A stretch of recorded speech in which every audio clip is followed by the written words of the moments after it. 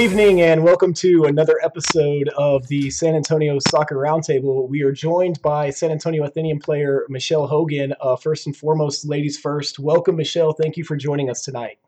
Thanks for having me. Happy to be here. Awesome. And then also to Jose, we got another special guest with us. Almost it feels like Jose's gonna be able to join us for pretty much every episode, I think, this month because you're on the day shift. So that's something I'm definitely looking forward to. Yeah, I'm glad to be back for another episode, guys. A lot of news to cover around San Antonio soccer. So excited about that. Absolutely. And as always, Harry, with us again this evening. So we're excited to be talking to you, Michelle, and get to learn a little bit more just kind of about your adventures and everything and women's soccer. Yes. Yeah, but first and foremost, how does it feel to just be back in San Antonio and playing with some of your old friends and teammates? It feels amazing to be back. I'm so happy to be here with the Athenians, and I have a bunch of friends here. I have a life here, and it's great. It's great to be back. I love San Antonio. It's definitely a home away from home for me. Absolutely. Now clear something else up for us. We were talking last episode. Have you and Billy officially tied the knot yet? We have not. That's been going around. I think there's been some posts on social media of people that are a little confused. You should know that, Scott. You haven't gotten an invite in the mail yet. Thank you. Now you're just trying to make me feel good. That's what I said. I feel like I should know that, like if it had happened while you were out there in Phoenix. You would know that too. Awesome. So still engaged, still doing well. Obviously, we're glad to have Billy back, but we'll talk about him another day. Right now, we want to focus on everything that you guys are doing. So tell us a little bit just about how kind of the team is taking shape and everything. Obviously, some of y'all have played together already, but how are you guys gelling and everything? It's great. I mean, each practice, new players come out, so it's adjusting to, new faces. There are some familiar faces, so that's a good, foundation to build with. The familiar faces here and all the girls that have played together before that know how to connect, know what balls each other are asking for, how each other plays. So it's really good to be back, but it's also really good to have new faces and new talent and see, other girls from San Antonio and the surrounding areas that love the sport are out here to play with us. So it's going pretty well. We're learning to mesh. Yeah, no, that's awesome. I know, Harry, you kind of had a question that you wanted to ask Michelle. Take it away, buddy. Yeah, so my question was, since the last time you were here, there was just the Athenians. Yes. This season, there will be a total of 5 teams, 3 in the UPSL, or not UPSL, but 2 in the UPSL, 3 in the WPSL, and then 1 in the WSL. So a lot has changed, a lot more opportunities for young women, on there. So your thoughts on that and how exciting it must be for, like my daughter who'll be 10 to be able to see, hey, there's an avenue to play soccer comparatively to a few years ago where there wasn't.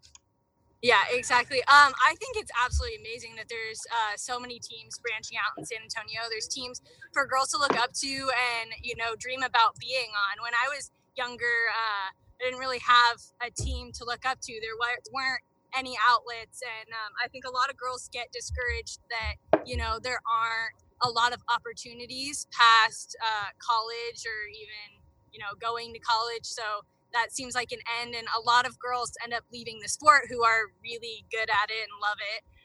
So having so many teams in San Antonio is nice for, girls to dream and girls to, keep their heart in it and have a place to go once their club is over. I am curious to see how the talent divides across the teams, though. So I'm interested in that with so many teams in one area, how the talent's going to go. Is it going to go across the board, or, is the team's going to be stronger? I'm curious to see how that goes. Michelle, how do you feel about the international friendly that everybody's talking about against Pumas? I'm super excited. When we played in the international friendlies with the Athenians, with Tigres, and last 2 years ago. I keep wanting to say last season. We missed a season.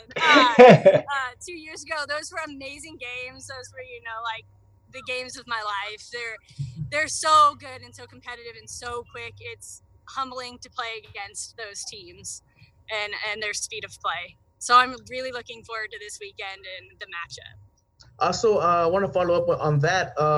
Speaking about Liga MX, the Athenians have brought in Profe Jorge Rangel into the mix. How has he helped you guys? Is there something specific that stands out about him? Just going through his curriculum, and he's been under Miguel Mejia Baron, which is a historic coach in Mexico, and as well as Vucetich. So what has he brought in that maybe you haven't seen before?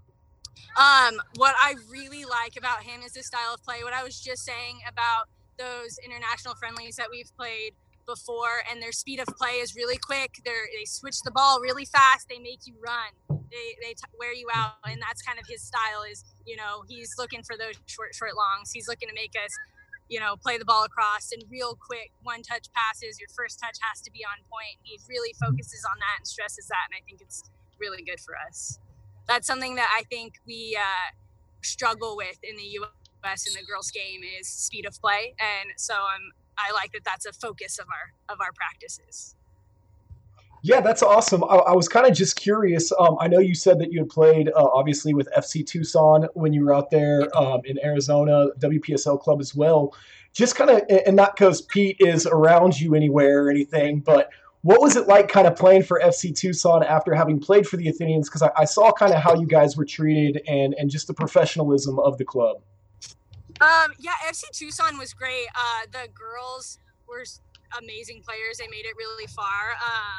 It was different. We had great facilities and a lot brought to us, but it's more, a lot of WPSL teams cater towards, the college girls that are on break. And so that's kind of how that team was. The games were really good and we won and we made it really far, but it was more, they're practicing at college and then showing up at the game. The Athenians were practicing together. You need to be here. Obviously, there's always a few girls that it's harder to make it to every practice with college and living, further away. But there was a lot more of just coming to games and the team meshing there and playing. There were practices, but it was more, a place for girls to play outside of college. Here, we're really focused on just like everybody being together all the time, and this is kind of the season. So absolutely. But gotcha. I enjoyed my time there, and there was really good talent in FC Tucson. Gotcha. Well, I know we're happy to have you back. Obviously, you and Billy both. It's kind of like one of those pairs that y'all just come with each other. So it's nice for both the men's game and the women's game here in San Antonio. And Billy was actually telling me a funny story when I was out there the other day. He said that really and truly the only reason he ended up playing for the Scorpions was because he was graduating from college at the time, kind of trying to stay here in the States. And one of his buddies had told him about the Corinthians that he was going to go down and try out for, and actually ended up getting looked at by the Scorpions, and the rest is history. So yeah, it was something, I don't know if they played or what happened, but yeah, I've heard that story, and it was kind of him coming this way. That was right when we met. Really? It's always really fun for us. Billy proposed to me at the stadium, but that was, not many people know, that was actually where we had our first date. We went to a Scorpions game together. We met at the stadium and went to a game together. That's fun. Well, thank you again for coming on. Jose, Harry, did you guys have any final questions for Michelle? Because I just have one more. I just want to wish them good luck on this coming weekend, and hopefully it's a start to another good season here in San Antonio, and they're going to represent. I'm sure they're going to represent the city of San Antonio well. Absolutely, Harry. Any final wishes or anything like that? Yeah, I just wanted to echo that. Just I can't wait to get out there and break out my Athenian scarf, and I think my daughter still has an Athenian shirt. Not sure if it'll still fit because she's a couple of years older now, but to be able to go out and watch the girls play. So I think that's what I'm most excited about is, because AJ's got to see, the men play, and, so far Anna hasn't had the opportunity for a lot of women's action. So that's the key thing for me of being a parent of young kids that, enjoy the game. Absolutely. Well, Michelle, I just got one more question for you before we let you get back to practice. So, how's your Greek mythology? Not very good. Took it in high school for like a semester. All right, well, let's see if you can get this one right. So, obviously, Athenians, reference to Athena. Athena was the protector of the city, goddess of war. God of War, yeah. Who was Athena's father? Zeus. You got it! Zeus is like everyone's father. So. I guess this is true. Maybe the question wasn't as difficult as I thought it was going to be. I thought I could stump you, but... It all goes back to Zeus. It all goes back to Zeus. It's like that kid in Bible school when they ask a question, it's like, Jesus? Like it's always Jesus, right? All right, Michelle, we're looking forward to Sunday. Thank you so much for coming on with us. Best of luck to you and the rest of the girls, and we look forward to following you this season. Well, thank you so much for having me. It was great. So there's a lot of stimulation around me, so it's distracting. It's great to be here. All right. Well, thanks again, Michelle. We always enjoy having you, and we'll talk to you soon. Thanks. All right, guys, don't go anywhere. We're going to just do some adjustments real quick, and we'll be right back to finish up the show, so don't go anywhere. Again, thank you, Michelle, for joining us. Glad to have her on. Like we've said before, we definitely want to try and bring more player interviews and things like that to you guys during the pod. So anybody else, Samba, we'll just have to figure out who's next. So just stay tuned. But definitely want to kind of get into the meat of things now. Obviously, good thing we are doing this show on Wednesday because I feel like Twitter has just been blowing up with announcements ever since the preseason friendly on Saturday. So, Harry, I'll let you start us off, man. What was first on your list that you wanted to touch on? Yeah, so just a kind of a quick recap. I don't know if we actually covered it. It was tossed in. But with the high schools, we haven't touched recently on. And I know as far as last time we really went into the San Antonio Christian girls lost in the semifinals of the TAPS playoffs. The San Antonio college prep girls lost in the quarterfinals 2-1. But I think we touched on it last week. But the Central Catholic boys won 4-0, their third title in a row, and then the TMI Episcopal boys won 3-2 in the Division II for that here. I don't think neither one of us have been out to any games here recently. I know last week was quite a bit with SAFC with the graffiti night, which we'll kind of touch a little bit later, and with the game on Saturday. But just kind of recap here as far as looks like the interesting races here in the standings in 26A, 6A boys. It's really kind of a three-horse race right now for district here. New Braunfels leads with a record of 6 wins, 1 loss, and 2 ties. Schertz Clements is right behind it, 7 wins, 2 losses. And then kind of on the outside, New Braunfels Canyons at 5 wins, 1 loss, 3 ties. So for that one there. 27 6A boys, Lee's kind of got the commanding lead, but in the battle of second, you got Johnson and Reagan at a half a game split between them. And then in 28 6A boys is probably the most competitive, especially here on the north side. And this week actually you got 1 versus 4 and 2 versus 3, where Marshall's got 8 wins, 1 loss, 3 ties. Jay and Warren both have 8 wins, 1 loss, and 4 ties as far as in district play. And then Brennan's, behind, with 7 wins, 5 losses, and 1 tie. So they're a little bit back, but that top 3 there is a pack. And even if you go to their overall records, Marshall's got the most wins at 12-3-3, and the other 2 are at 11-2-4. So as far as races, that's the one, in San Antonio to look at. As far as for the ladies, 26 6A, Schertz Clemens pretty much got the league already locked down. But, for second, New Braunfels Canyon and New Braunfels is 6-3, 6 wins, 3 losses. And Cibolo Steels 1 game back at 5-4. 27 6A, Johnson and Reagan once again are kind of battling it out for first. Neither one have lost in conference. Johnson's 6 wins, 3 ties. Reagan's 5 wins, 4 ties. For that, interesting is though that Reagan has really only lost once on the year, so that one's a real tight race.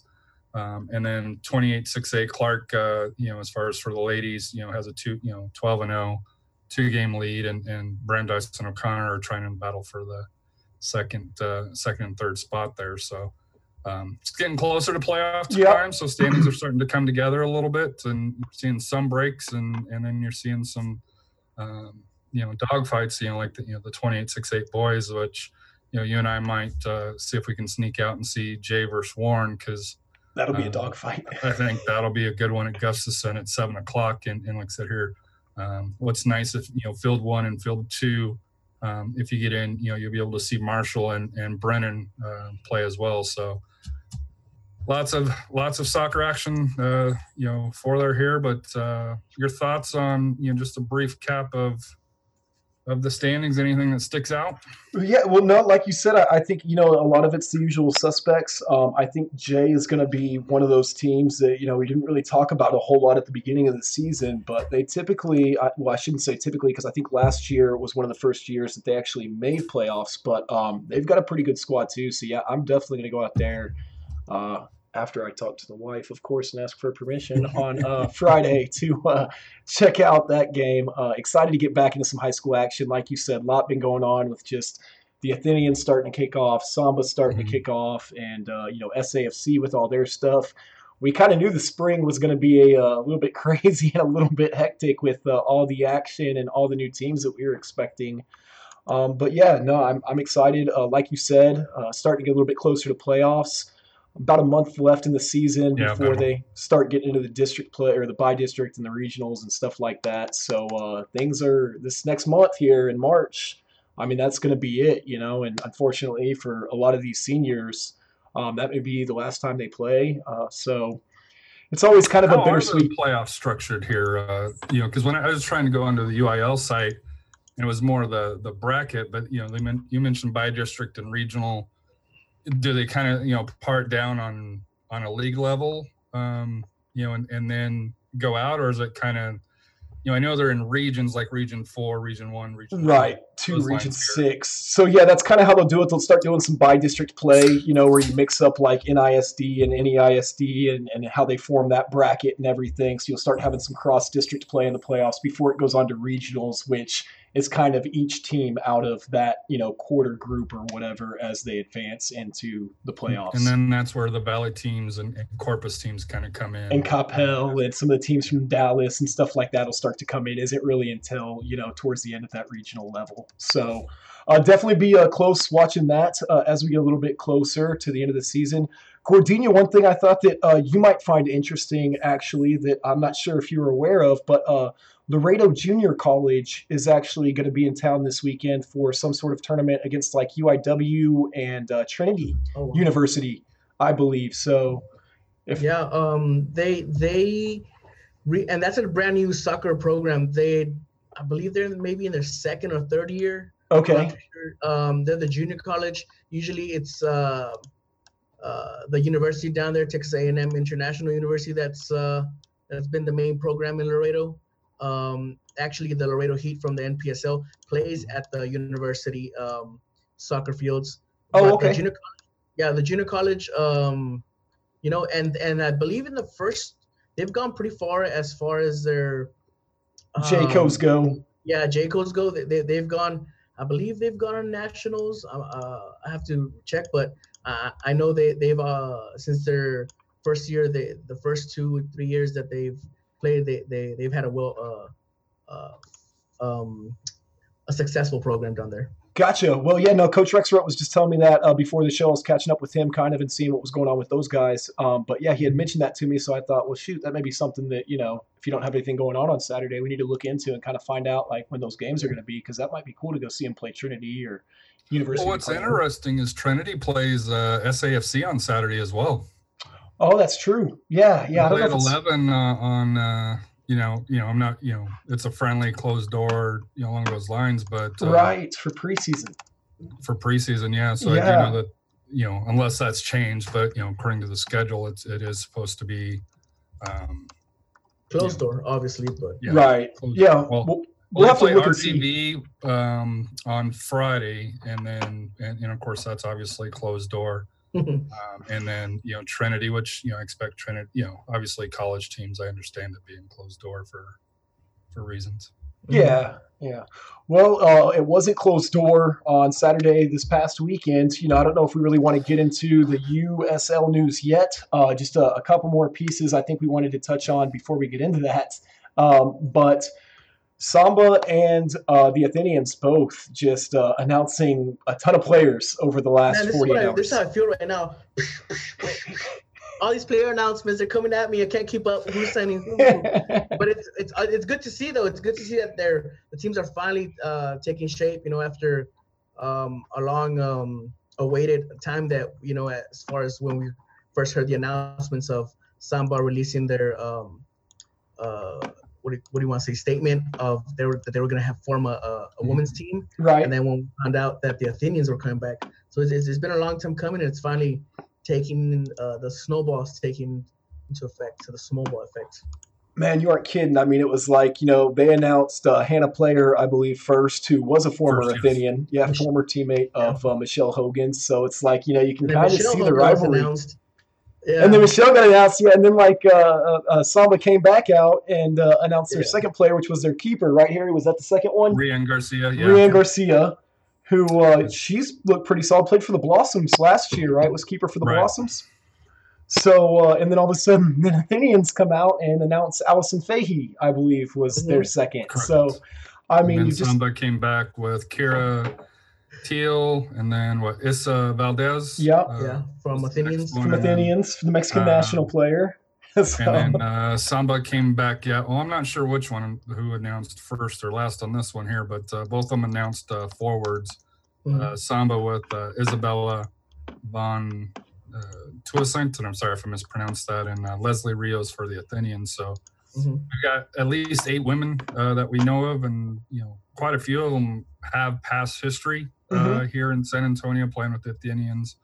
I know John reached out to you and gave you a little bit more information about 3 of the girls with Samba, so and their connections here. So as far as for the players, what I'm most excited about is between Samba and Athenians, there's actually news. And last year with the Blossoms, it was, hey, we're playing, maybe. That's right. From no news to, as Jose just mentioned, information overload, which it's not bad. It's a great thing. So, as you mentioned, just those 3 players, Hannah Player, Rayanne Garcia, and Kira Teal all play together at SA United as well. And we're coached by Augie Mendez, who is the coach for Samba's women's team. So going back to play for their old coach, we were just talking with Michelle about going to be interesting to see kind of how the talent gets split up. Obviously, coaching and who you're playing for and having that relationship is definitely going to help. So I'm interested to see the different levels as well between the leagues. Yeah, the talent levels or just in how the leagues I guess talent level on the field. I think all of them will be very competitive. Don't get me wrong, and but to me, when you've got 3 separate leagues, it's going to be interesting to see how how it is. And one of the things in doing my article that we put out as far as like a spring FAQ of the San Antonio soccer is like the Athenians are playing in a league that's in their division that only have 4 teams including them, where Samba is got 6 teams in the UPSL, and then of course the WPSL, which is I don't want to say, well, it's more established compared to the UPSL.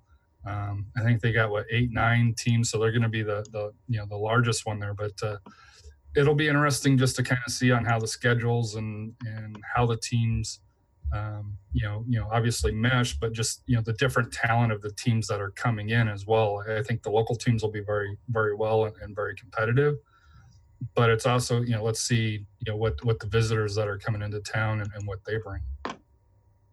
Yeah, like you said, I think each league is obviously going to be competitive, kind of in its own regard, but it is, having 3 different leagues. It's like, and interesting enough, we were looking on Facebook and talking to Coach Rexroth, and they announced that Samba FC Women's would be playing in the UPSL Central Conference South, which almost indicates that there may be the possibility for another Central Conference division. So we'll just have to kind of stay tuned to that, see if there's any announcements that come out. Well, I do know, kind of breaking away from there is, the other big news for UPSL is Mr. Brent Miller, co-owner of Keene FC, is taking on the role of Matt Kohala as the UPS Central Conference Manager. And I know you and I have talked to Matt since then, and his focus is on trying to help build up the women's division as well as the youth. But in reaching out to Brent, he mentioned a couple of goals that he was working on because, on his announcement, it's very brief, saying, hey, he's just, he's going to be trying to fill the big shoes that Matt left behind. But his number one thing that he's going to be working on, which I think is outstanding, is focusing on bringing more attention to the top players of the teams.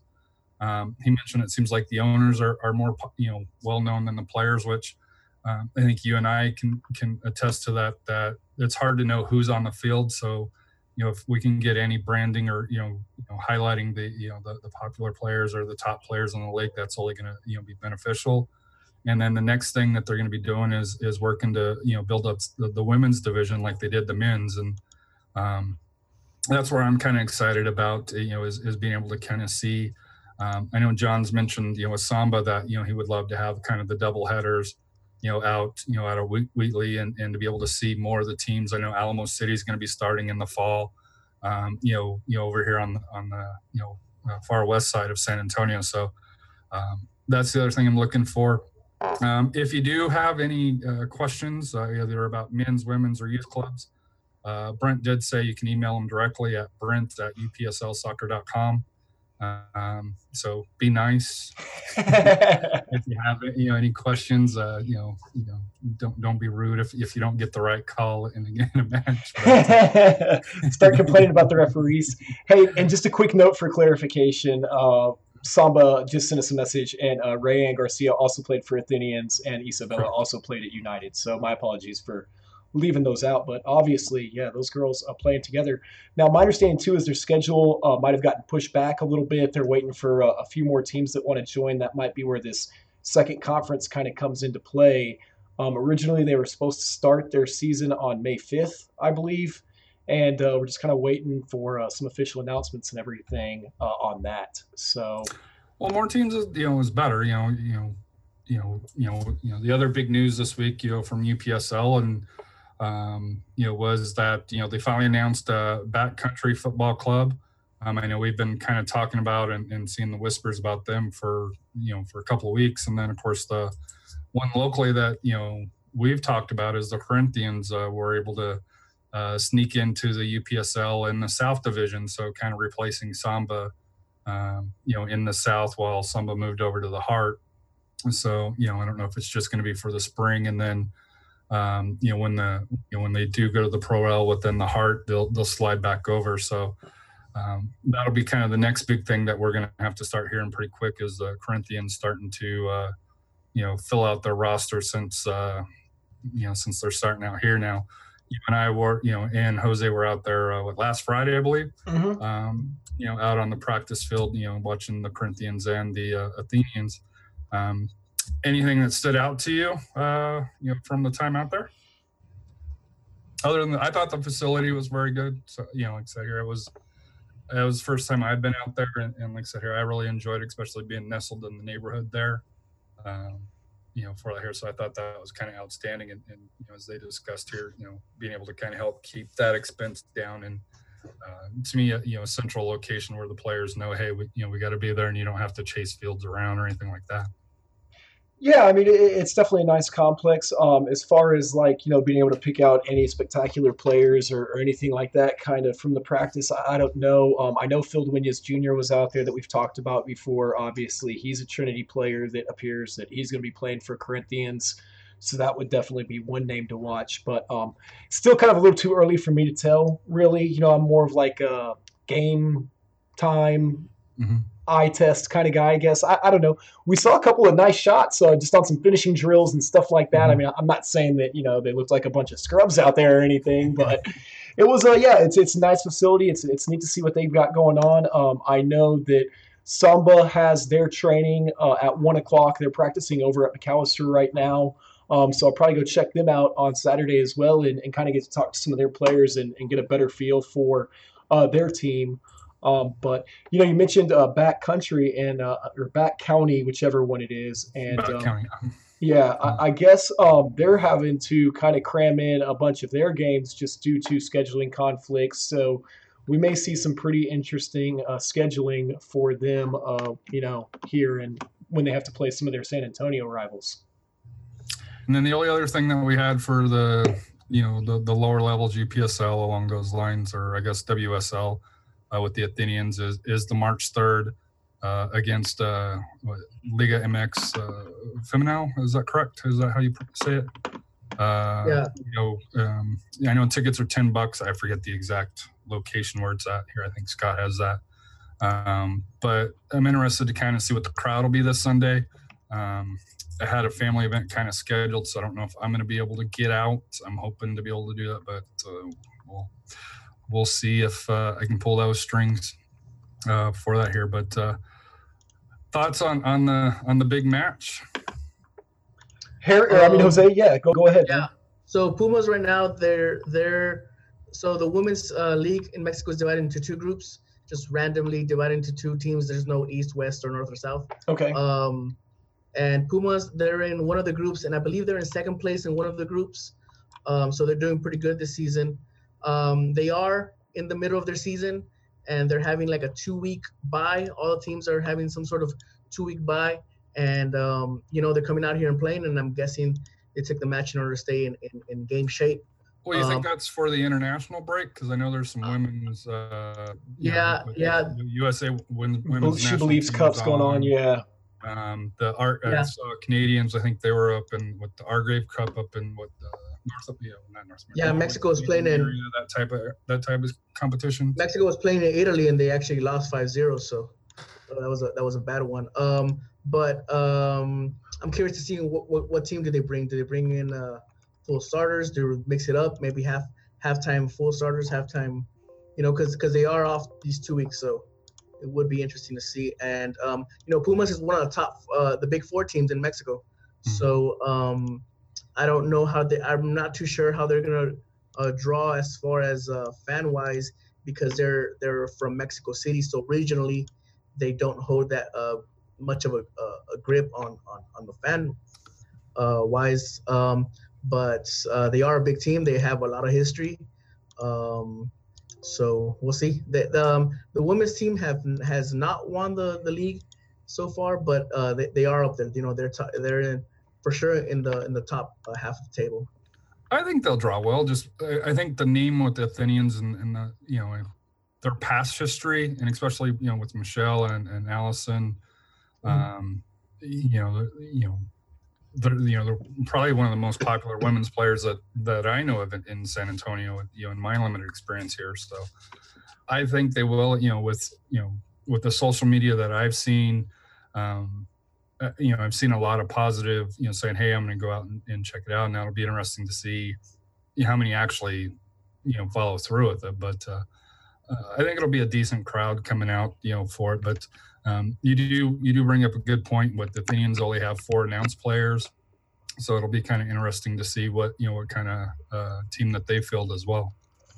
Yeah, I think they've got a pretty good idea who their kind of core group is, Right. And I'm sure we'll see some more announcements and stuff like that, obviously, throughout the week and everything. But I'm definitely excited for the match there on a Sunday. I did go check out because I just hadn't seen the new Cornerstone Christian church or school and stadium and everything, and so went out there and checked out the stadium. And it's a nice stadium as well. So it will be interesting, I think, just to kind of see the turnout. One thing I will kind of say, though, you talked about the popularity of the players and stuff like that. One thing I've seen Athenians do that I think is kind of unique is like when it comes to ticket sales and stuff like that, they actually ask their players, to help out with that. So their players are out there in the community reaching out to friends and family and stuff like that and trying to sell tickets and everything for these events. It really gets them involved, and kind of makes them more of a part of it, I think. And I think it really has a positive impact, like you said, on the community and stuff like that. So it's definitely something that, I've noticed that they're doing and kind of unique in that aspect. And I definitely think it's paid off just in terms of the players getting out there and San Antonio kind of getting to know some of these girls versus, some of the other clubs like Blossoms and things like that we saw last year where, not only was there no social media involvement, there really wasn't any city engagement or anything like that, like in person. So just a side note. You bring up a great point, and I'll counter with, I probably know more Athenian players, and they've only been around 1 year than outside of SAFC or the Scorpions than any team, whether it's UPSL or any of the other leagues that have been here. You at least know who they are. Where one of the challenging things with Samba, and I know, we know John, we work with John, but, outside of a few players, really you don't know who they are, just for the fact that,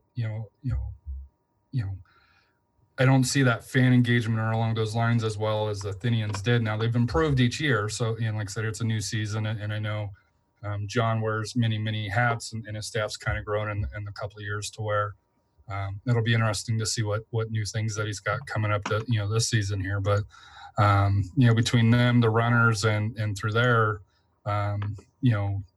to me, you bring up a great point where the Athenians players were well known, and sure they were the first, I want to say their first women's team, but I want to say they were the first women's team, right, here in San Antonio. First one I was aware of back in, so I don't know if there was anything, way back in the day or something like that, but first I'm aware of. But, so I know they got quite a bit of pub for being that, but, to me, like I said, it was exciting. So looking forward to that. Any other news that we have for kind of on the lower levels, men's or women's? I can't. I believe, didn't Alamo come out to say that they're going to have their men's tryouts? That's right. Good call, yes. They're going to have a couple in March and then one towards July. And I think it's going to be for their 2019 fall team. Yeah, They start 2019 fall. What league are they playing in? UPSL, once the Pro Reg comes, that's when they'll be moving in as one of those. In the second division, right? In the second division. They'll be in the second division when they're going to come in, correct. Exactly. Pro Rel, yes. Dude, it's here, man. Yeah, absolutely. So, it's going to be interesting to see how this helps the popularity of the league for all the Pro Rel fanatics. It's here. So, as you mentioned, though, Alamo City men's will have their tryouts. Their first tryout is going to be March 9th and 10th. So that's only 2 weeks away. So that's soon. They're gonna have a couple other tryouts because, as you mentioned, won't be starting until the fall season. So, Harry, I saw where you had shared that earlier. Thank you for posting that. And I think that basically kind of covers all the player announcements. As you mentioned, I know you said, Harry, that weren't sure kind of what John had planned for this upcoming season, just to try and a little bit more notoriety or whatever. I know he was trying to schedule some friendlies and stuff like that, and we'll see if they can get anything kind of solidified. Just always, how it is, trying to find fields and agreed upon times and all that kind of stuff. So I know he's actively trying to do some different things here, but we'll just have to wait and see kind of what shakes out here in the next couple weeks.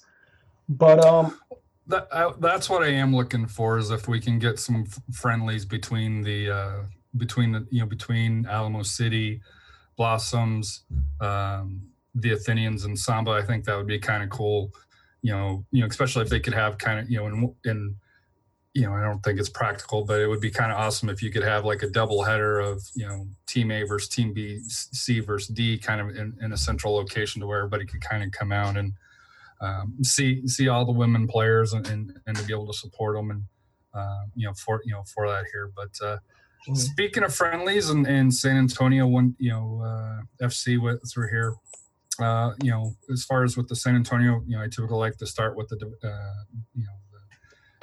Development Academy here. Another great weekend for that here. They went on the road, and all three teams beat Lone Star. The U13s won 3-1. So far in 2018, I just looked at 2018 real quick. They're 5-0. However, their next match is going to be interesting on this weekend, March 2nd here.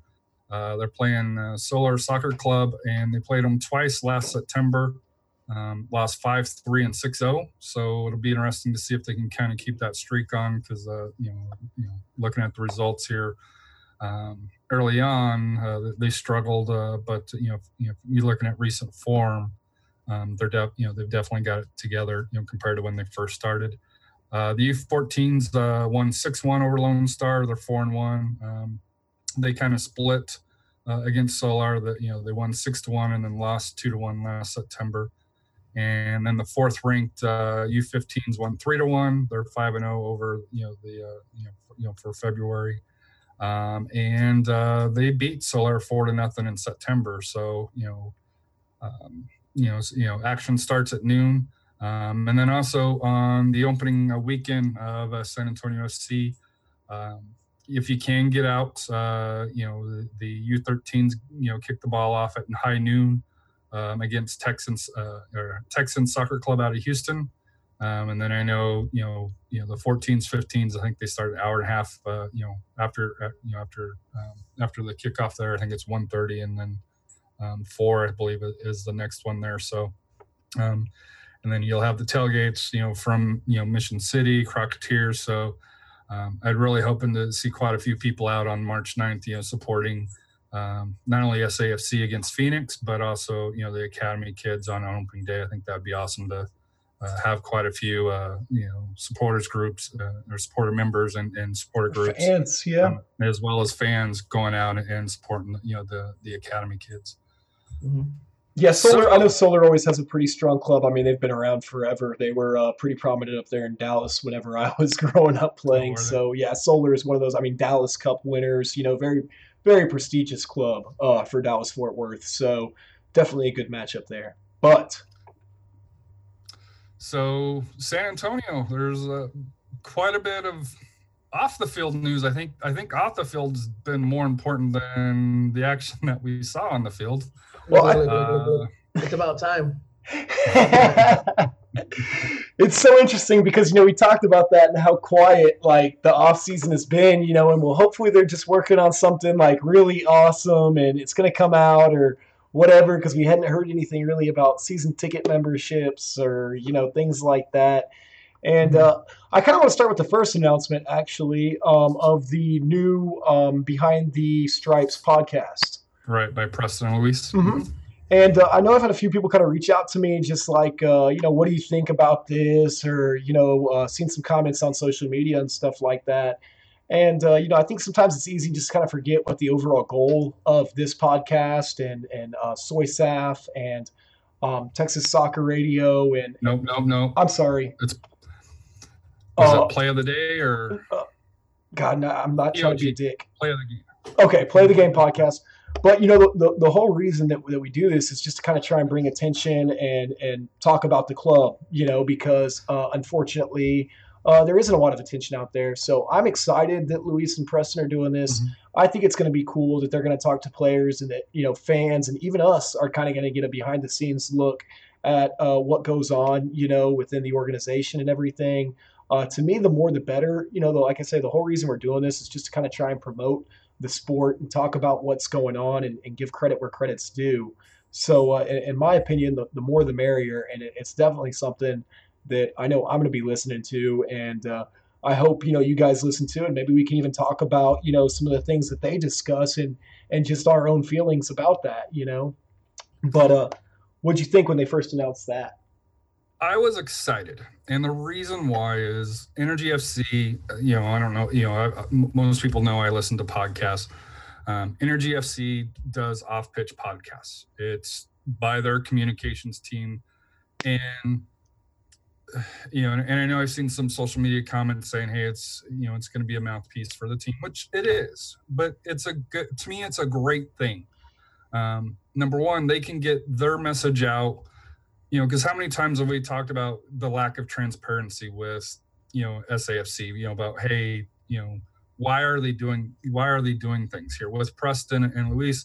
You're going to be able to, from everything I've seen, they're very open to questions and, I'm assuming if they can answer it, they'll answer it. Now that'll be a separate question, which we'll kind of go into if they don't, or try to expand on it. But to me, just the additional player access, to me, them being able to kind of explain, hey, this is why we're doing this is something that's been implemented. I think it's a great thing. Now it's competition. You could kind of say for us, because one of the concerns that you had when we first started was, hey, we should do 30 minutes compared to an hour, just because how much time frame do you actually have to listen to podcasts? But I think it's becoming a more accepted media thing, to where you can put it in while you're working out, driving home, just have it on in the background for there. So I'm all for it, and like I said here, I'm sure it'll give us information to talk for it here now. I'm also a realist to where hey, they're probably not going to go as negative on the team that the indie podcast will do, but they're team owned. They're going to try to spin it in a positive manner, and as long as you go in with that mind frame and to me, like I said here, if they can kind of replicate what Off Pitch Podcast does with Oklahoma City Energy, to me it's a great asset, and I'm all for it. And like I said here, I was really excited that they're going to engage the fans, because one of the big things that we try to do is kind of be a voice for them. They're going to have their own voice, which if we're honest, that as a fan of the team, that's a great thing. I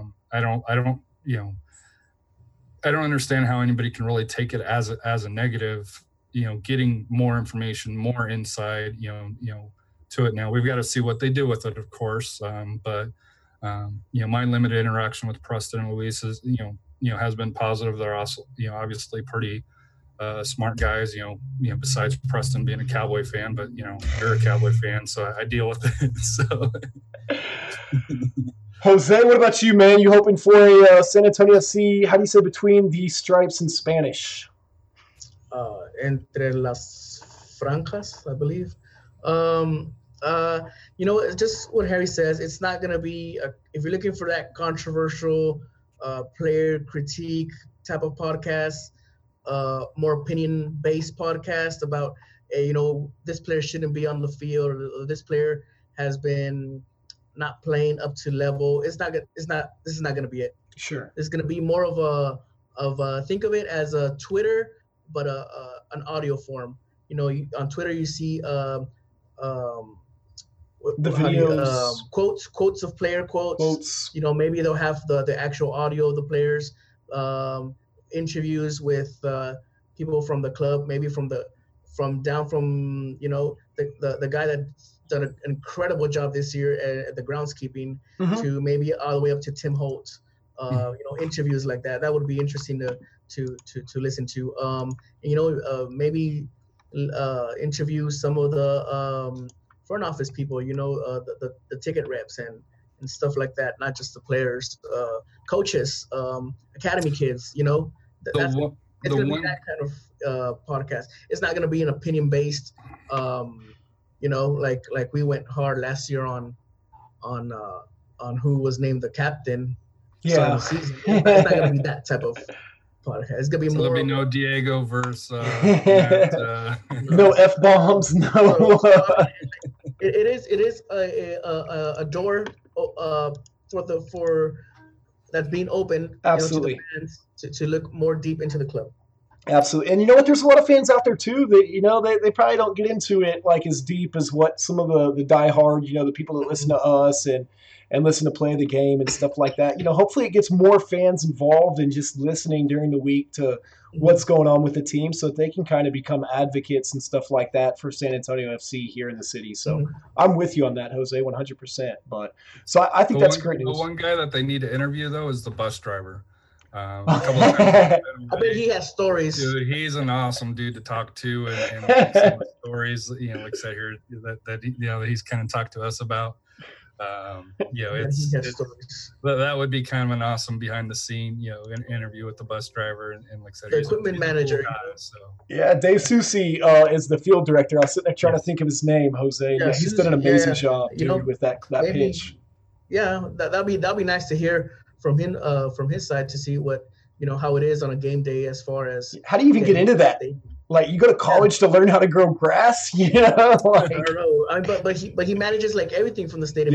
Yep. Grass to the concession stands to the food and concession beer providers. I mean, I think it would be interesting to hear something like that. Absolutely. Yeah, no, I'm all for it. Speaking of concessions, not gonna happen last week. I'll just leave it at that. It's preseason. They were warming up. That was the weak part of the game. Hey man, the game. I tell you what. Before the game, what about that graffiti night? Yeah. Graffiti night was awesome. That was the day before the game, right? And it was Thursday.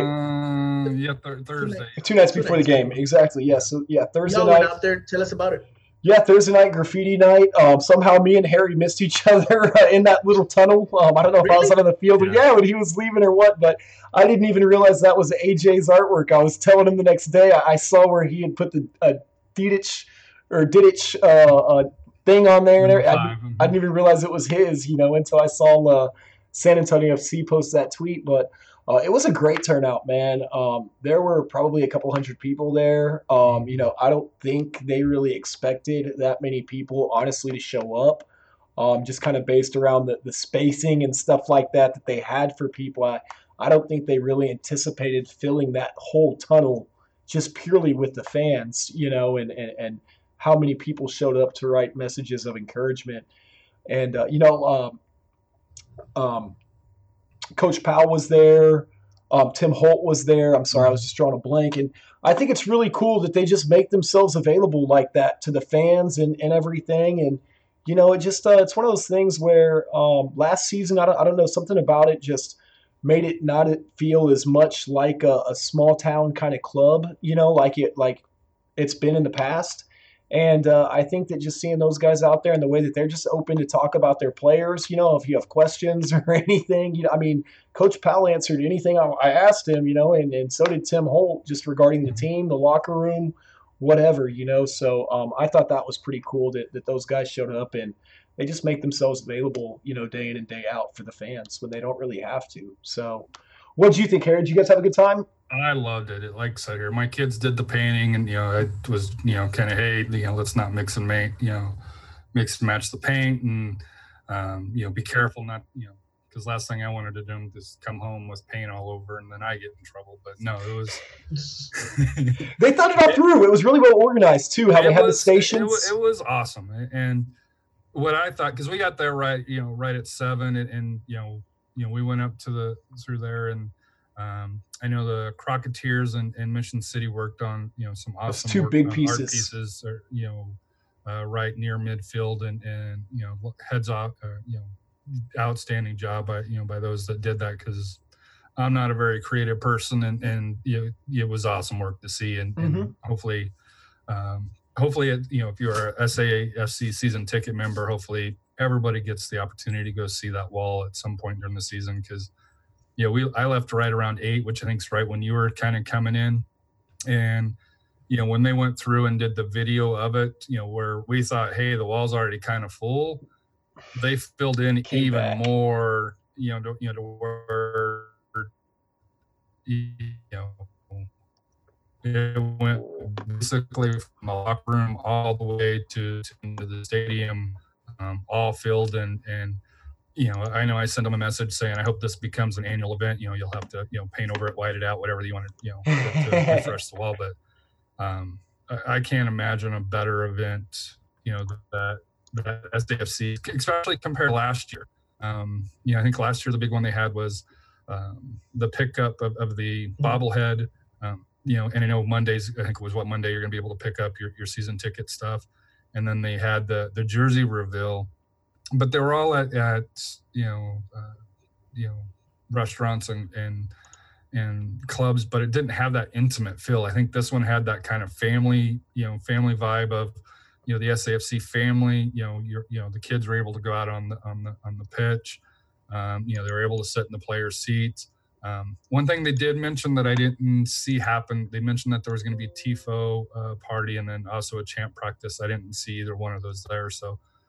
That might be something that we need to, because we looked around just to kind of, say, hey, if there was. But That would have been my only negative on it is that they did say there's going to be more stuff there, and I don't know if that was going to be more supporter driven.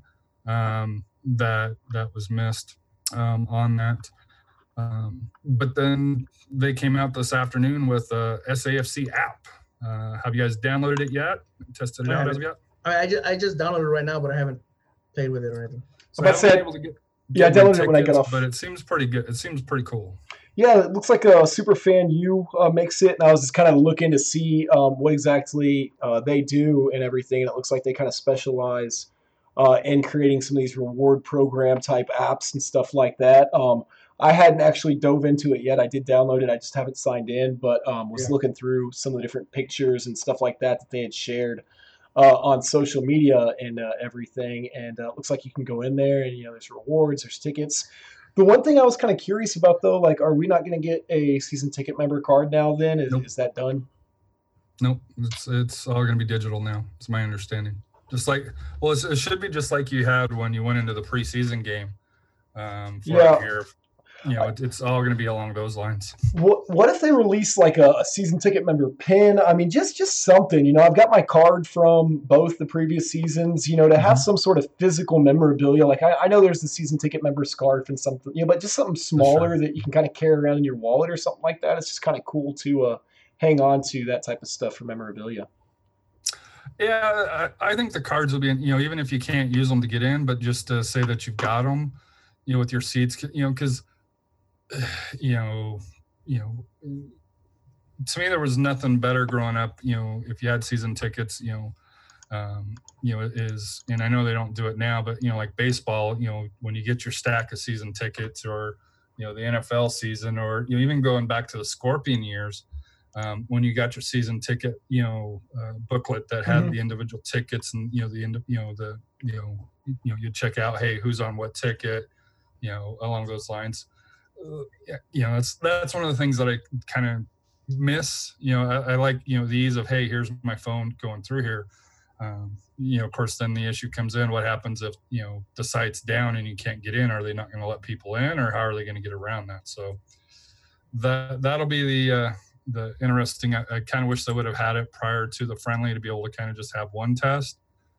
Compared to opening night, where you got to figure majority of people are going to be using the app to get in. I would assume. Mm-hmm. Do you guys know if any other teams, USL teams, have apps? I know there's. I think some do. Okay, I'm trying to remember specifically who. Now that but I know I've seen like one or two that have commented on social media or something that their team has an app. So for sure, Keene had an app. So maybe I'm thinking of Keene FC. Well, Keene had one, and we talked about them. About trying to make it a little bit more. Especially here in the UPS Central, try to see if you can make that a little bit more common across the board between the teams. But when you got some teams that don't even have social media, it's kind of hard to say, hey, have a get an app. Have an app. Well, let's get into the game then. We're coming up on an hour already. Yeah, let's start talking about some San Antonio FC match. So it was kind of a little funky as far as the setup. It was a 45-minute first half, which was right, and then 30 minutes for the second, and then they had a bonus game for it here. So the starting lineup for San Antonio was Cardoni in goal, Green, Yaro, Didic, and Akan. So that seems for that here. Couple of changes on midfield. Lahoud, got the captain over Pekka. Christian Pirano, number 19. Yep. Was in the other midfield position.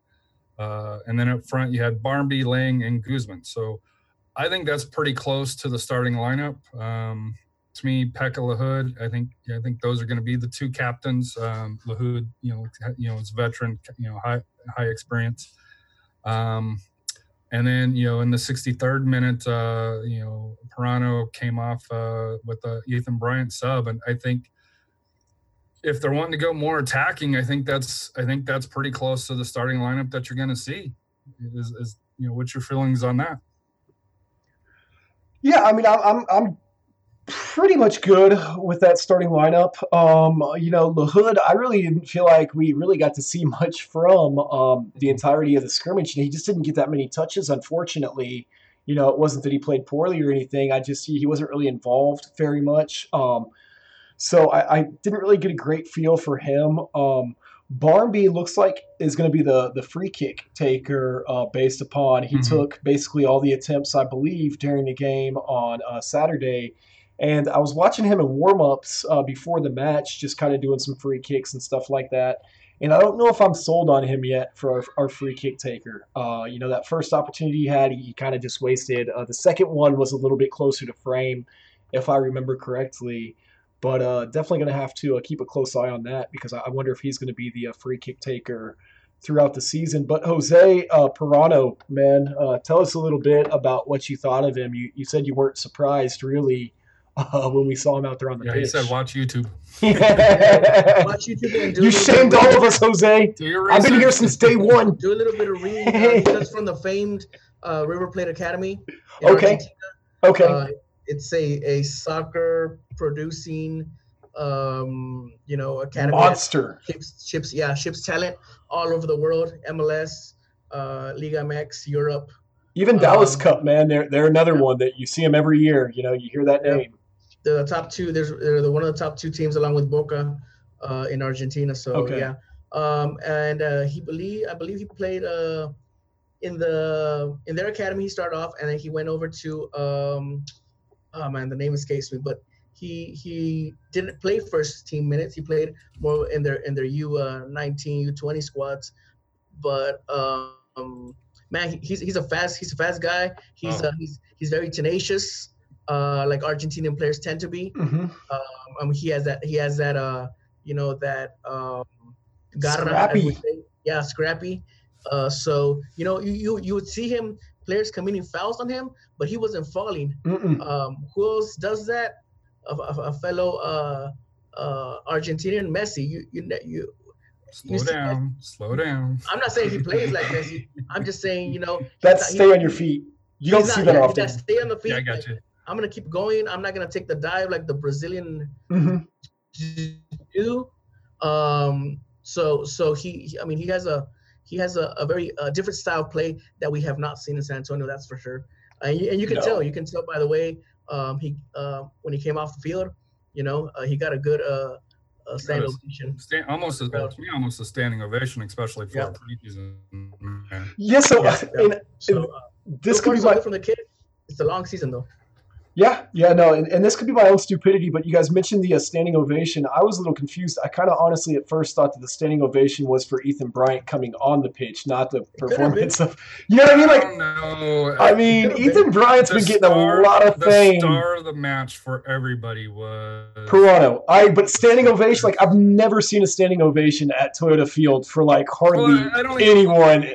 But it was a standing ovation. Applause, we'll say. It was a standing. I was there. I saw people standing. It was a standing ovation. But like I say, I was just kind of curious if it was Ethan Bryant coming on the pitch with all the announcement, all the hype around him, or when you guys had mentioned kind of on social media, I saw, standing ovation for Pirano coming off. I was like, well, typically that's who you're cheering for, right? Is the guy coming off, not the guy going on. But I think it was like a 50-50. I think half of the people were probably cheering for Pirano, and then half of the people were cheering for Ethan Bryant coming on the pitch. They were just doing it for both. They were recognizing that the Pirano played well, and also recognizing that, hey, it's Bryant's. He had just come back from the national USA camp. Yeah. So I was just curious. Yeah, I was just curious. Mm-hmm. So the question comes in. He's 19. Do you think Powell will play him? And the reason why I say that, you take, because looking at the lineup here, if you got Barnaby, Lang, Forbes, and Guzman, and the back's fairly set, to me, it's going to be depending on how Coach Powell sets up the team. Are we going to go more defensive with Pekka and LaHood? I don't think so. Go more offensive with LaHood or Pekka or Pirano, and even Rafa, I guess. But to me, I think Rafa's more of a sub, 60 plus minutes, along those lines that last little bit. we're missing Walter Restrepo. Did you guys see him in any of the 2 matches? No. That's actually... I stayed for the whole thing. In the second match, dude, he got lit up by one of the El Paso players, and there was almost a friendly pushing brawl. That's kind of when I started probably about 10 minutes into that third half or whatever you want to call it, that extra game. That's about quarter. Yeah, third quarter. That's about when I left, man. It started getting a little ugly, for a preseason friendly. And I was actually asking Billy about that, and he said, "Man, nobody wants to lose. That's how competitive this team is right now. Even in a preseason friendly, nobody wants to lose." So I mean, that to me is a positive takeaway. Just kind of my thoughts from the roster real quick, or from the preseason match, and then Jose, if you just want to kind of give your overall thoughts on the match, anybody else that stood out to you. I thought seeing that connection between Lance and Billy early on was really exciting. You saw Lance send a couple across to Billy. One thing about Billy, though, that he's going to have to get used to playing on that right-hand side is that dude was all the way over on the left line multiple times. So just kind of getting that discipline to stay over on his half of the pitch, I think is going to be something that, we see him struggle with a little bit from time to time. Luckily, Pirano is a runner, so I think he made up for a lot of ground in that regard because he had a lot of space to cover. One thing about Pirano, though, that I did kind of start to notice towards the end of the second half, like you mentioned, Jose, he doesn't go down. But, teams, I think, get frustrated with players like that. And when you hold on to the ball just a little bit too long, the referees aren't going to give you that call either. You know what I mean? When you're holding it up and trying to take on 2 guys and getting double teamed, the referee's not going to call a dive, because you held on to the ball for too long. So just one thing maybe for him to kind of look out for or whatever as the season progresses. But as far as that back line goes, man, Didic is aerial. He shuts it down. He's basically like Sip, if not a little bit taller. So I think he's going to fill in those shoes quite well. Green kind of surprised me a little bit because he got isolated a little one-on-one over there, and I thought did a pretty good job defending it in one-on-one situations. Mm-hmm. And then Yaro, he's very vocal back there on that back line. He's the one always yelling, always telling players where to go. He was helping Akon out a lot with just who to mark and everything else. So I think those three. That's key though with Matt, because Matt's not. I'm not, and that's something that we've kind of had concerns. Especially when you're going back to the Diego versus Cardoni is,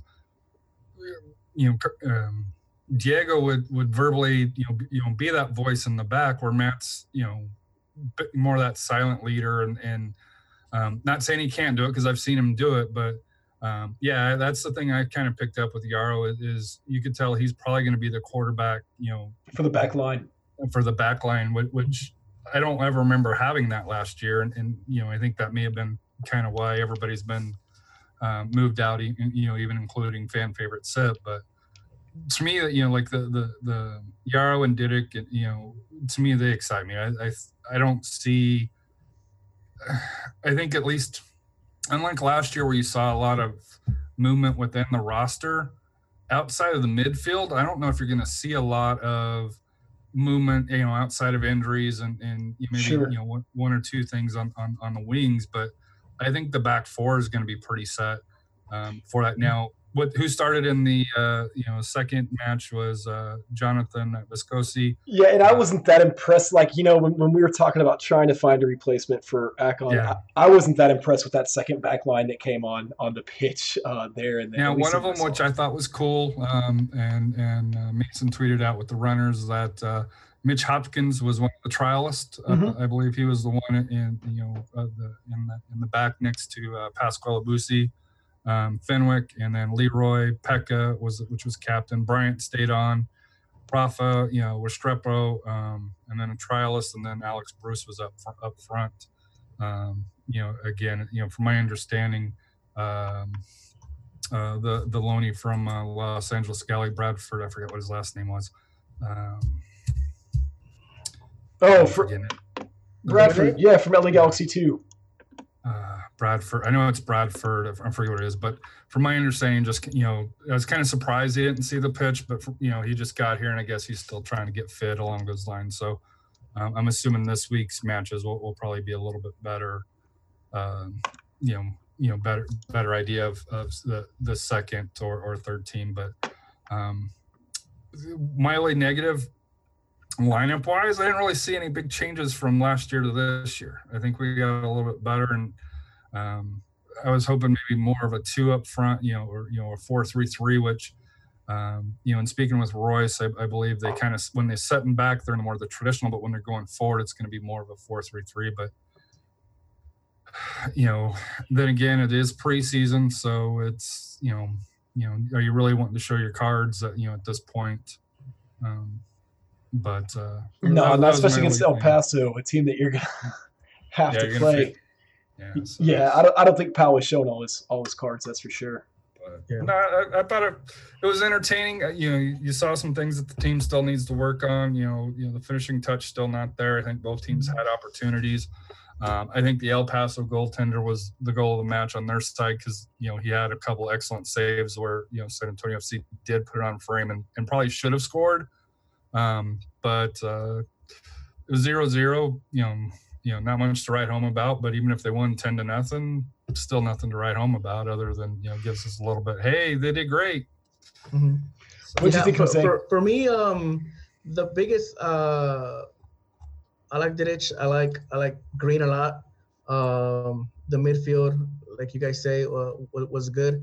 But what's concerning me is the lack of involvement of Ever Guzman. I don't see him get the ball in spaces or ways he can improve or help the game flow. He's usually receiving the ball as a post with his back to the goal. Out, right? With the ball to the goal, he has to come back and in order to get some touches on the ball because up front, him by himself and having the two wingers, there's not really all both central defenders are on him. So there has to be something has to be done there. Maybe include a second attacker, I'm not sure, or somebody from the midfield to join them to draw one of those defenders that are covering him. Mm-hmm. Yeah, but that's kind of worrying to me. It's preseason again, so we'll see how that changes or if it can change. But I think that's where improvement needs to be made. Getting Ever more involved in the game, because all I really saw was him tracking back to get the ball or receiving the ball, playing pivot and receiving it with his back to the goal and passing it out to the wings or whatnot. Or there was cross coming in from Billy and Lang, but he had two guys on him, and he's not going to be able to do anything, especially not being a big body, But that's the same issues they had last year, though, right? Well, I think some of the problem with that, though, too, was, Billy looked like 2017 Billy, which, in my opinion, is both a good thing and a bad thing.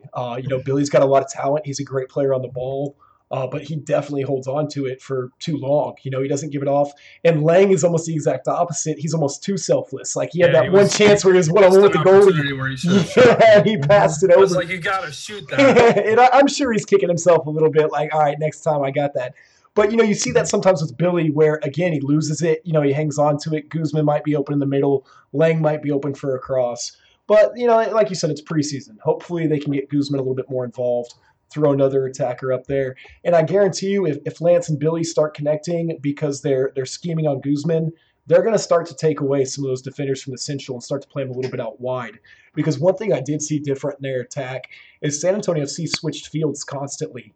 I mean, whether it was there in their back line, switching it, I don't really remember seeing that a whole lot last year. And it could have just been my vantage point, being there and 118 versus kind of at the 50-yard line where you see. Speaking of that, congratulations. Scott's got a media pass for games this year. Now he's got to apply each week and, got to prove himself. So congratulations. Get to hang with the big wigs, Kyle and Kyle, Aaron, who else? Steven was up there. The hard part is not getting there. The hard part is maintaining yourself there. Oh, thank you, Jose. Yes. Yeah, no, that is exciting news, though. So we have officially been approved by San Antonio FC as official media.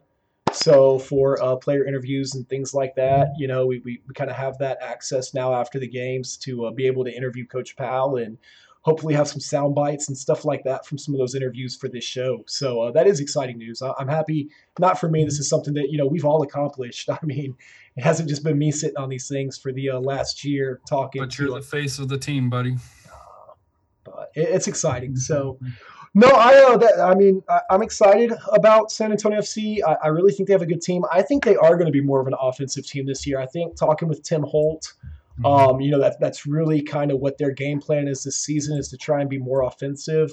The league's changed so much, and I think that's kind of been a little bit of the downfall of SAFC, is just kind of trying to keep up with how the league has been progressing. Yep, I agree. Were there any other topics that you guys can think of tonight? I know this one ran a little bit long with all the announcements and everything else. Real quick, what you guys think about the jersey? The white one? Yeah, the jersey. The jersey, yeah, the new one. Yeah, I thought that was, I wasn't expecting him to wear it for the preseason match. I thought that was a pretty cool surprise whenever they walked out and they were all in the white jersey. But I think it looks pretty good, man. I like it. I'm not hating on that at all. Obviously, it's got the Texas flag on it. The one critique I kind of had is I like the design with the stripes, like going up the shirt. I wish they would have done more with like maybe the red and blue, like from the Texas flag, like running up there with it or something, like a little bit more color, like a little bit more Texas, because you can never have too much Texas, America. But that was the only thing. Some flames on the sleeve on this one. Big old Coors Light can over here, America. No, but I thought they looked pretty sharp. I'm definitely, I didn't get the black and red one last season. I don't know if it was just the two dark colors. It didn't, because it's a pretty similar template jersey as what they had last year, right? It's not that different. It's the same one, yeah. Yeah, for some reason it looks different in white. What do you think? Are you going to get it, Mr. Black Umbro? I'm not sure. Man. I'm still, that Nike Dry Fit. Yeah. It kind of lures me away, man. I like my tacos too much. I hear you there. What about the training top? If you weren't a fan of the jerseys, that red training top's pretty sweet. They have come out with new gear this off season. A couple of shirts, a long sleeve shirt, I believe. Some more. And with the shirt announcement, they came out. I don't know if you saw in the link there that they have their own store now, so it doesn't, I'm sure it still ties into Soccer Factory, but fan shop. I'm sure it's the online fan shop for that here. Also, if you wanted to get the jersey, get it before the pre-sale, and you get the USL Championship patch for free. So, which I think makes it look cool. Maybe that's what I like about the jersey is the new USL Championship logo. It makes it look tight. Yeah. Well, Gordinho, any final thoughts, man, before we wrap up this episode and call it a night? I'm excited. I'm just real excited. A lot of soccer going on, and can't wait for it to start. Can't wait for the international game that we got going on, and can't wait for SFC. Can't wait for the rest of the teams to start playing. It's a good time to be alive in San Antonio, especially if you're a soccer fan. So, are there any 6A Laredo high schools out there, or are they 5A?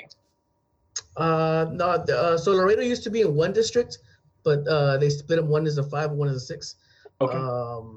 And state playoffs maybe coming up here.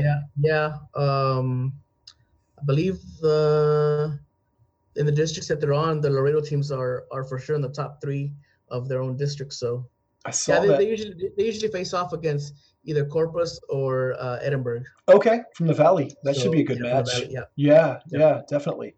Harry, any final thoughts, man, before we call it quits? Yeah, my final thought actually goes down to Laredo. I want to give them a hats, kudos, and I'm hoping to see this program go nationwide. But the Laredo Heat Youth Soccer Club and Academy is going to be initiating a unique non-pay-to-play program for in 2018 for the U12 boys, U14 boys, and U16 boys. So we always talk about the cost to pay. Want to give kudos to Laredo Heat for stepping up. Basically, the players will not pay any training fees. They'll not pay for uniforms. They'll not pay for any travel costs associated with it. With the program, they get to participate in the Houston Dynamo youth tournaments and Houston Dynamo coaching evaluations for that here. So that's huge. To me, that's a great thing. And like I said here, I know we comment quite a bit about Laredo and all the good work that they do down there. But this to me is one of the most impressive things that they're doing or that they're instituting this year. And like I said, hats off to them for taking the step to do that. They've had that actually for several years now. Yeah. They since the Laredo Heat left the what was the PDL, they went on that 2-year hiatus. Their academy continued. They did not quit on the kids. Their academy continued, and when they came back last year, that was one of their. I spoke to the owner, and that's one of his main focal points. Just being that Laredo is a low income city, it's him giving back to the community that has given so much to him. So, hats off. It came across our feed. I saw a YouTube video on it, and like I said here, it's one that. Yeah, I hope it goes. I know San Antonio, they have their pro academy that has it, but I would love to see other academy, teams. And I know there's money; it's a business. It's don't get me wrong, but to me, it was brought to my attention and on social media this week. And like I said here, I wanted to give them. My final thought is it's an awesome thing, and to give kudos to another South Texas team. You can't go wrong with that. As long as it's not RGV. Hey, if RGV was offering a free camp for the kids in Edinburgh, no, it would still suck somehow. I don't know. Hey, in 2 years they'll be in San Antonio system, and then in 3 we'll just steal they'll them. be in the Austin Bowl. So, don't say that. Just real quick, when I spoke to the owner, they are looking into getting Development Academy sanctions. So they're working towards that. So playing the academy kids little by little, they're doing big steps. That's awesome, man. Yeah, no. My final thought: we may have our first sponsor for the San Antonio Soccer Roundtable, which would be awesome. Is it an alcoholic beverage? It's actually, so if we just start plugging Knockerball every 5 minutes during our show, you guys will know why we can't stop. The backgrounds and stuff. Yeah, the little ball. We'll do the shows from Knockerballs while we're playing. No, they reached out, and if anybody's looking for a Knockerball event, let us know. We've got a link. We'll get you a 10% discount, and it kind of helps us out as well. So I was going to talk to these guys about that and everything before. Can't go wrong with Knockerball. That's over here in Alamo Ranch. This is So they do like the individual things where you can rent them out for like birthday parties and stuff like that. But we'll keep you guys we'll keep y'all in tune. But yeah, next week we might all be in bubbles. So if we are, you know why. But this is the San Antonio Soccer Roundtable. AJ will be down for that one. We out.